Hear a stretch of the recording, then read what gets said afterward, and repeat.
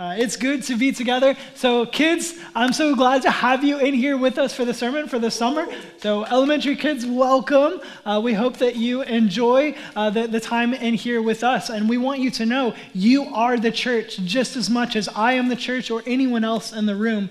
And so as we give your teachers a break, some time off, we don't see this as less ministry for you. We want you to realize that this is your place. This is where you belong just as much as that classroom. But anyway, as we jump into this, I've been thinking about when I was a kid, and we're continuing our series looking through some stories in 1st and 2nd Samuel, talking about as we come out of COVID and all the insanity that the last year has been, and just conflict and so much stuff has been crazy. We want to know, Jesus calls us to be peacemakers, and he said, blessed are the peacemakers, and Scripture includes these commands to pursue hospitality. So we want to talk about what does hospitality and peacemaking look like. And so we're looking at these stories in 1st and 2nd Samuel to learn about that. But as I've been reflecting on when I was a teenager and thinking about peace and all this stuff, I remember one of my friends, his mom was like straight up hippie, like full blown. She did all the hippie stuff. And she was always involved in these protests and different things. Like she just really kept the spirit of the 60s and 70s, like all that just going all the time. And one time she joined us, which was super weird because this was a protest that I was a part of, and it was really more a demonstration. And so what we were doing is we met in Orlando, and as teenagers, we walked across the city to a public park, and then we slept in that park. And I remember this friend's mom just being so funny because as we're all walking, and the idea is we would walk quietly and go to this park and go to sleep at night, just kind of exposed to everything in the middle of a city. And here's his mom, and she's got like the big banners and like peace and all this stuff. And it's like, I think you're kind of missing it, lady, but you know, that's okay. But the reason we did that was we wanted to raise awareness because what had come to our attention was there are millions, at that time, there were millions of children in Uganda where we actually sent Derek and Ray to plant a church.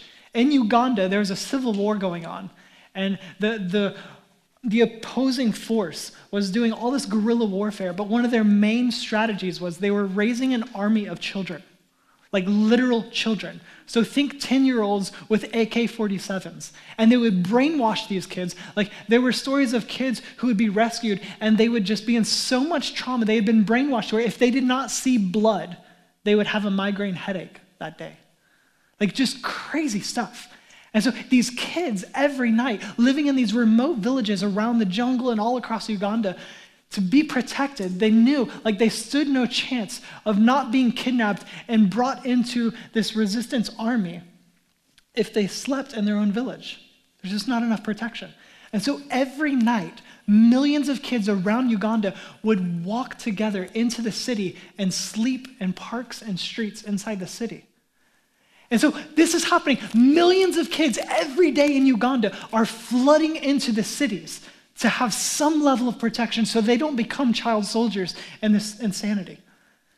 And so we hear about this story, and we actually got to meet some of my friends. We met some of the people who had been there, and they're telling us all about this stuff. They started this huge nonprofit, and they organized this thing to where millions of kids like us in the U.S. all walked into the middle of a city and slept outside, trying to raise awareness because it just baffled us to think like we're in the midst of this war with Iraq, Afghanistan, and like we know all about that because of these terrorist attacks and everything. And so everybody's on board like, yeah, we got to do something about that. And yet now we're hearing the story of millions of kids who have to leave their home and sleep outside in the middle of a city because this crazy army is going to kidnap them and make them soldiers. And the world just doesn't know this is happening. And so we wanted to fight for them. We wanted to raise awareness. Like, why is this not what the world is talking about? And it really impacted me to be a part of something like that, to stand up for someone else, to fight for someone else. And whether that was effective or not, like they actually saw a lot of attention drawn to it and things were done about it. And so it's a lot better now in Uganda. They no longer have that insanity happening. But have there been moments in your life where you saw some great need, some danger that made you want to step in to fight for someone or something? And maybe it's not on like a global scale like that. Maybe just you're walking down the street and you just saw somebody being hurt. Or the way that someone treated someone else. It was even in your own house. Like, that's just not right how that happened. But have you ever felt that need that I should stand up now? I need to actually help. I need to fight for justice here. I need to display some mercy. I hope you have. I think that that's a normal part of being human, but I think especially as followers of Jesus, as Christians, we are called to this, that we should stand up for the hurting. We should step in to defend the vulnerable. We should help where we can. And so the question to wrestle with, what are you willing to fight for? If part of peacemaking is actually knowing when to stand up for something, to fight for something, what are you actually willing to fight for? And now let's put that in the context of this last year. We have fought for so many things that everyone has a position, everyone has an opinion, and we're all experts, and I'm not accusing anyone because I'm right there with it. But we all know, we know what's right. We're willing to fight for this. But what are the things that we really should be willing to fight for? When should we step up? And so we are in 1 Samuel chapter 17. If you have your copy of Scripture, we're going to be starting at the beginning of 1 Samuel chapter 17. And this is a famous story. If you've been tracking with us, we're actually kind of jumping out of chronological order, and I've kind of given you some warnings for the last couple of weeks that we're going to do that because, kids, this is an epic story, and I wanted you to be here for this, all right? So this is going to be great, and there's a really good chance that we're going to break Mr. Josh's music stuff, so this is going to be awesome. Where's he at? Oh, it's going to be good. All right, we are in 1 Samuel chapter 17. So first 3 verses, we're going to start there, okay? Verse 1, it says, the Philistines gathered their forces for war at Sokoh in Judah, encamped between Sokoh and Azekah and Ephes-dammim. Saul and the men of Israel gathered and camped in the valley of Elah. Then they lined up in battle formation to face the Philistines.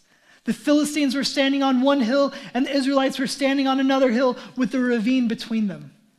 And so I want to help you understand what's happening here, that you have the Philistines, which is kind of like the mortal enemy at this time of Israel. You have the Israelites, the people of God, and so King Saul, remember, he's kind of losing his mind. David has been kind of inscripted to come and play the lyre to calm this crazy guy down when he's losing it. And so King Saul going crazy, but he's still the king of Israel. And so now you have Philistines, huge enemy of the Israelites, and they've come together for war. But they're here at this valley of Elah. And in this valley of Elah, so valley is where things go down. It's a lowland. And so you have a hill on one side, you have a hill on the other side, this ravine or this valley in the middle. And so one army, the Israelites, is over here, and the Philistines is over here. And there's this standoff. Why would there be a standoff? Why wouldn't they just come let's go? Have you ever heard the term, they've got the higher ground? In fighting, if you are higher than your opponent, you have an advantage. Think about it. It's a lot easier, especially with hand-to-hand combat, to swing down or to shoot down or anything like that than it is to aim up. It takes a lot more effort. You're a lot more exposed if you're below your opponent. And so whichever side goes into the valley is now exposing themselves to the other force. And so there's this standoff. Neither side is going in yet. They're not ready yet. How's this going to go down, okay? So there's this standoff here. Which side is going to go in? So look at verse 4. It says, then a champion named Goliath from Gath came out from the Philistine camp. He was 9 feet, 9 inches tall and wore a bronze helmet and bronze scale armor that weighed 125 pounds. There was a bronze armor on his shins, and a bronze javelin was slung between his shoulders. His spear shaft was like a weaver's beam, and the iron point of his spear weighed 15 pounds. In addition, a shield bearer was walking in front of him. So if you don't go to the gym, or maybe you're just so buff that you're just 15 pounds, but imagine 15 pounds, one of those 15-pound dumbbells.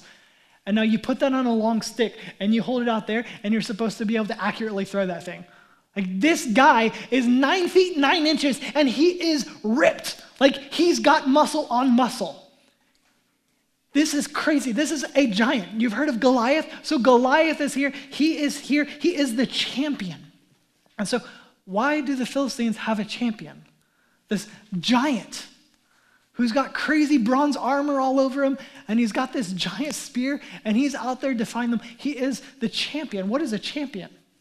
Well, a champion fight is this idea, again, you have this force on one side, high ground, force on the other side, high ground. If either of them come in, there's going to be bloodshed. There are going to be casualties. And so the idea of a champion is, okay, instead of us clashing together and a lot of people inevitably dying, let's have our best fighter go, our champion. And then you send your best fighter, your champion, and they will face off. And they'll be like representatives of our entire force. So if my champion wins, we all win. If your champion wins, you all win. And so that's the idea here. We're going to avoid huge casualties. Let's send our best, and they'll fight it out, and we'll see who's actually better. We'll see who's victorious. And so Goliath is the champion from the Philistines. And that would be quite intimidating. 9 feet, 9 inches. Anybody close to that? No. Topher raised his hand. Thank you. He is, actually. At least in my eyes, man. All right, verse 8. So speaking about Goliath, he stood and shouted to the Israelite battle formations.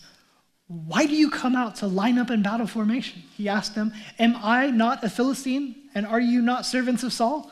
Choose one of your men and have him come down against me. If he wins in a fight against me and kills me, we will be your servants. But if I win against him and kill him, then you will be our servants and serve us. Then the Philistine said, I defy the ranks of Israel today. Send me a man so we can fight each other. When Saul and all Israel heard these words from the Philistine, they lost their courage and were terrified. They hear the Philistine champion, this giant named Goliath, and he's taunting them. Am I not a Philistine? Come on, send your best. Who are you going to send? Let's fight. You beat me, we'll all be your servant. If I beat you, you know it's done. And what I want you to see here, think back now in the story. Saul was selected as the first king of Israel. And what was that distinguishing thing about Saul that it said? He stood ahead over every other Israelite. So Saul comes together with the entire nation of Israel, and he's packed into the room, and Saul's the guy who can look around and see everyone because he's above them all. And so now you think Goliath is their best. He is their champion. He's the biggest. He's the most qualified to fight on behalf of their whole army. Who naturally would be the champion for the Israelites? That little detail in the story now informs us in this story, Saul should be the guy. He should be the guy. Saul should be stepping up right now. Saul should be the champion. But what is Saul doing? He's neglecting his duty. He was the most qualified as the one who stood a head taller than any other Israelite. He should have been the champion, but he's not. And so then the story goes on. This happens for 40 days. The Goliath comes out and screaming out over this valley to the opposing Israelites. He's like, hey, what are you going to do? Come on, let's fight. I'm ready. You guys going to come? He's just taunting them over and over and over. And you remember David. David is this shepherd boy who knows how to play the lyre really well. And so David was anointed king when Samuel, this prophet, comes and Jesse has these sons and he's like, hey, one of your sons is going to be the next king. And so this is kind of like crazy because there's currently Saul as king. And so like we might want to keep this on the down low, but I'm anointing the next king because God has rejected Saul as king now. And so another king is coming, and David is the youngest brother who's actually left tending the sheep. Like Jesse, the dad, was like, he's not even worth bringing. You don't even get honorable mention here, brother. Like, you're out there. And so Samuel's like, nope, not him, not him, not him. Don't you have another son? It's like, well, yeah, the youngest one. He's out with the sheep. I didn't even think to bring him. I will bring him. And we got that beautiful lesson where God says, like, no, I look at the heart. You look at outward appearance, but I look at the heart. And so that's where we are introduced to David. And David is in a way, he's going to be the next king. But meanwhile, he's serving as a musician in the court of the crazy King Saul to try to calm Saul down when the spirit comes and drives him to torment. He's just going crazy. And so here's David back and forth from court and then shepherding, being with his father. But his father actually sends David because 3 of David's brothers are here with the military. And so Jesse, David's dad, is like, here, take some provisions. Here's some bread and some cheese. Nice, well-rounded diet. You're going to take that to your brothers, okay? And so David goes, and then David hears about this. He's like, what in the world? Who is that crazy giant down there screaming at us, insulting us? And he's questioning the situation. And people are like, yeah, man, that guy's crazy. But if somebody could fight him and kill him, like, dude, the king would give you all kinds of stuff. It'd be crazy. This is remarkable what's happening. And we pick up in verse 28. 28, it says, David's oldest brother, Eliab, listened as he spoke to the men, as David was speaking to the men, and he became angry with him. "Why did you come down here?" he asked. "Who did you leave those few sheep with in the wilderness? I know your arrogance and your evil heart. You came down to see the battle." "What have I done now?" protested David. "It was just a question." The brother is like, "Look, little brother, I know what you're doing. Everyone likes to see a train wreck. You know why traffic slows down at traffic accidents? Sometimes because they have to move over safely. Most of the time because they just want to see the wreck. That's what you're here for. You just want to see what's happening. I know your evil heart, little David. Who did you leave those few sheep with? You're neglecting your duty. Get out of here. You don't belong here, David." And here's David. It's just asking a question. I don't understand what's happening. Why is that guy talking to us like that? Why is no one doing anything about this? It's just a question. And he keeps going. Verse 31, what David said was overheard and reported to Saul. So he had David brought to him.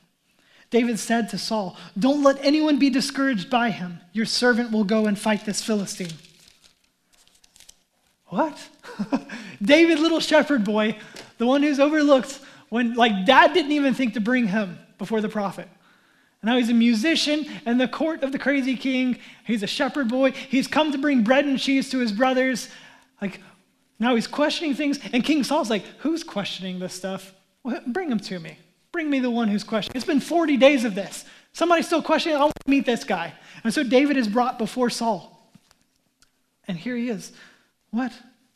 Brothers accusing him, all this stuff. David is the opposite of the rest of the Israelites. Watch what happens. But Saul replied, "You can't go fight this Philistine. You're just a youth, and he's been a warrior since he was young." David answered Saul, "Your servant has been tending his father's sheep. Whenever a lion or a bear came and carried off a lamb from the flock, I went after it and struck it down and rescued the lamb from its mouth. If it reared up against me, I would grab it by its fur, strike it down, and kill it. Your servant has killed lions and bears. This uncircumcised Philistine will be like one of them, for he has defied the armies of the living God." Then David said, "The Lord who rescued me from the paw of the lion and the paw of the bear will rescue me from the hand of the Philistine." Saul said to David, "Go, and may the Lord be with you." So when David says, "Don't let anyone be discouraged by him, your servant will go and fight this Philistine," David is putting himself in the opposite position of the Israelites. Not in the opposite army, but in the opposite position. That all of Israel is terrified and discouraged. And here is David saying, "No, have courage. Have courage, guys. Let me give you courage. I will go fight him." So, wait a second. Who says that they're going to go fight him? Bring him to me. I want to hear this. Wait, you, little boy? Remember Saul's stature. Now looking at little David, you think you're going to go fight the champion? You're just a youth. He's been an experienced warrior since his youth. But David does not lose heart. David says, "Well, let me tell you about my resume. I've killed lions. I've killed bears. But you know what? It wasn't really me. It was God. And the same thing, in the same way that he delivered me from the paw of the bear and the lion, he's going to deliver me here. He will destroy." That giant down there is defying the God of all Israel. He's defying God himself. We can fight. We are the Lord's army. What are we afraid of, guys? I'll fight for you. He continues on, verse 38. Then Saul had his own military clothes put on David. So remember again, stature here. Saul, head above everyone else. Little David, overlooked and all this stuff. Saul had his own military clothes put on David. He put a bronze helmet on David's head and had him put on armor. David strapped his sword on over the military clothes and tried to walk, but he was not used to them. That's a very nice way of saying it was awkward. It was weird. It was ridiculous. "I can't walk in these," David said to Saul. "I'm not used to them." I have to think he was being nice about that. Trying to save some face. I'm just not used to them, Yeah, just not used to it. So David took them off. Instead, he took his staff in his hand and chose 5 smooth stones from the weighty and put them in the pouch in his shepherd's bag. Then with his sling in his hand, he approached the Philistine. So you've got the best armor. The king is going to have the best armor of the Israelite army. And Saul's like, "Okay, look, if you're going to do this, take my armor." I should be the one going to fight. I'm pretty terrified. I'm not going to go fight. I'll let you, young little man, you little dude, you can go fight him. I'll give you my armor. Like, what craziness. Like, that he would not be in the place he should be, Saul. He's hiding in the tent when he should be the champion for Israel. And now he's like, okay, I'll let you little young guy, you can go fight for us. I'll give you my armor, okay? I won't fulfill my own duty, but I'll let you take my armor to protect you. And David puts it on. It's ridiculously big. He's like, I can't even walk in this. I'm not used to it. Here, you have it back. And he's like, I'm going to take my staff. I'm going to find 5 smooth stones from the wadey. A wadey is like a riverbed, but it usually dries up until it rains and then it floods. And so he gets 5 smooth stones, puts them in a shepherd's bag, and he's got his sling. He's like, I'm ready to go. And he starts walking off to go face off with the Philistine, this giant who's ready there in the valley to fight. And so here we go. Here's the thing. I need a kid, a volunteer kid. Any volunteer kids? Yeah? All right, Luke, come on up here, man. Mr. Reggie, can you help us out really quick? Are you a good shot? All right. Okay. Yeah, we'll help with kids ministry. Gotcha. So if you can hold that side, Mr. Reggie. Yep. All right, you got a thing in there, so you're going to hold this and pull it back. If you can step forward just a couple steps. You see, everyone see, I am so impressed that has stayed here all morning. So there's a stack of cups. Don't you miss it. You get one shot. When you're ready. Oh, that's okay. Go pick up the ball and hit it. But David only gets one shot. It's a lot harder than it looks. There it is! Yeah! I've been looking forward to that for 3 days. Thank you. Oh, very nice. Nicely done, Luke. All right, so here's the thing. The balloon launcher, we're going to pretend like this is a sling, because it's actually somewhat similar to how a shepherd's sling would work. But instead of it having this kind of elastic band that you pull back in the middle with a couple guys holding it to launch your water balloon, instead, it would actually be held like this. And you would hook one side of it in. You have the little pouch down here that the smooth rock would go into, and then you hold the other side loosely. And so you start rotate, revolution, and then you let go of one side, and the sling would come out wherever you're aimed at. And so these guys would get really, really, really good at this. Malcolm Gladwell wrote a book about David and Goliath, and I don't agree with all of his conclusions, but a lot of it is very logical, and he makes some points that are actually really good. The capacity of a rock coming out of a sling in this style is that they would be able to sling this thing 6 revolutions per second. So this thing is flying. It has the stopping power. A rock coming out of a shepherd's sling has the same stopping power as a .45 caliber bullet. That's crazy. And here in the Valley of the Law, if you do your geography, then you look at this, and the rock here is actually barium sulfate, which is twice as dense as normal rocks that you would find. And so this bullet essentially coming out is incredible. And so David has this sling. Here he is coming up on the Philistine. And now watch what happens in verse 41. The Philistine came closer and closer to David, with the shield bearer in front of him. When the Philistine looked and saw David, he despised him because he was just a youth, healthy and handsome. He said to David, "Am I a dog that you come against me with sticks?" Then he cursed David by his gods. "Come here," the Philistine called to David, "and I'll give your flesh to the birds of the sky and the wild beasts." David said to the Philistine, "You could come against me with a sword, spear, and javelin, but I come against you in the name of the Lord of armies, the God of the ranks of Israel. You have defied him. Today, the Lord will hand you over to me. Today, I'll strike you down, remove your head, and give the corpses of the Philistine camp to the birds of the sky and the wild creatures of the earth. Then all the world will know that Israel has a God, and this whole assembly will know that it was not by the sword or by spear that the Lord saves, for the battle is the Lord's. He will hand you over to us."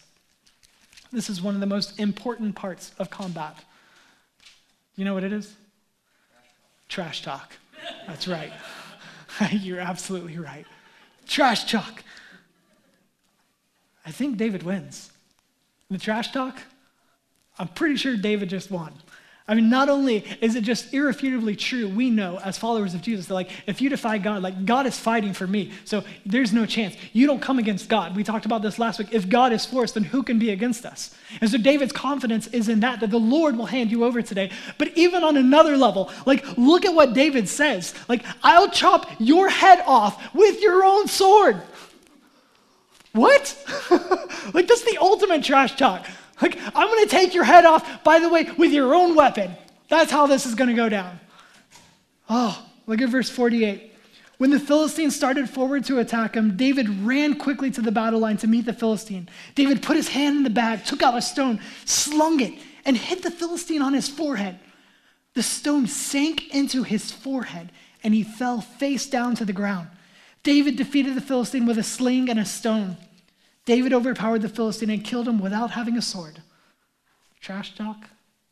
Yes, complete. David ran and stood over him. He grabbed the Philistine's sword, pulled it from its sheath, and used it to kill him. Then he cut off his head. When the Philistines, yes, this is not quite the lovely children's story that we thought. When the Philistines saw that their hero was dead, they fled. The men of Israel and Judah rallied, shouting their battle cry, and chased the Philistines to the entrance of the valley and to the gates of Ekron. Philistine bodies were strewn all along the Shaaraim road to Gath and Ekron. It's over. It is won. This is victory. And look, we've got to see this. David was successful because he fought in the name of the Lord, knowing that God would win the victory. That's now a question for you. In whose name are you fighting? Think about any conflict that you've been a part of. Are you fighting in that in the name of God? Or in the name of self? And your opinion, your perceived just right standing, also known as self-righteousness? In whose name are we fighting? And so when we think, like, well, what battles am I willing to fight? Let's make sure that whatever fight we get into, we're fighting in the name of the Lord. That's a pretty sure victory if we're fighting in the name of the Lord. But it might not always look like this. So a Goliath falls down in front of you dead. But make sure that we are fighting in the name of the Lord. And then we again have to think, like, well, what battles are we willing to fight? Are we willing to fight on behalf of others, like a champion? Okay, you guys are all terrified? I'll step out. And in faith, in the name of the Lord, now I will fight for you. Because we've got to consider David's position here.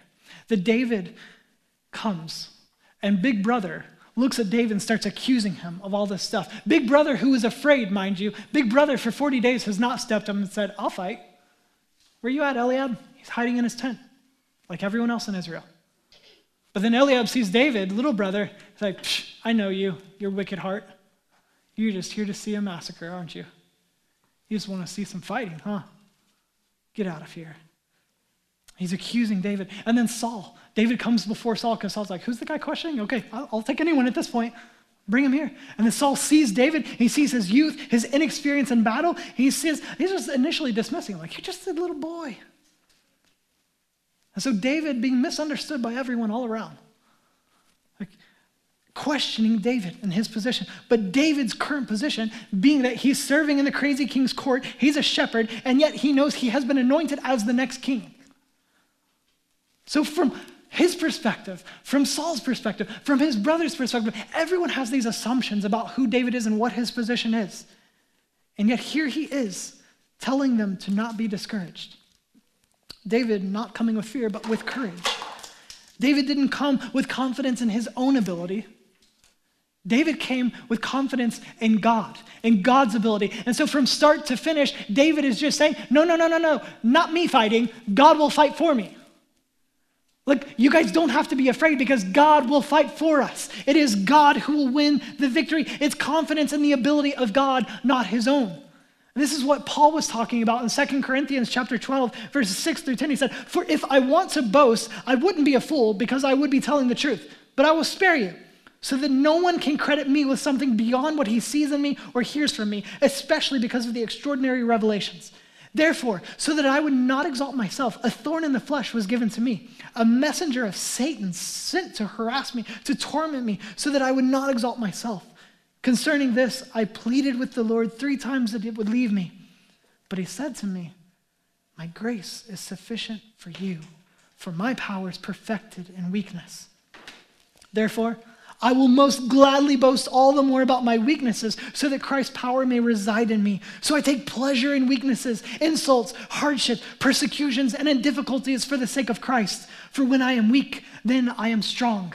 David understood this, that David came in the confidence of God, that yes, I am just a boy and I can't do anything on my own. I understand all the difficulty, all the stuff you're harassing me. That's okay because I'm here not in my own strength, but in the strength of God. And God says his strength is perfected in my weakness. So you know what? I'll just be glad all the more to talk about my weakness because in that God's strength is perfected. His grace is sufficient.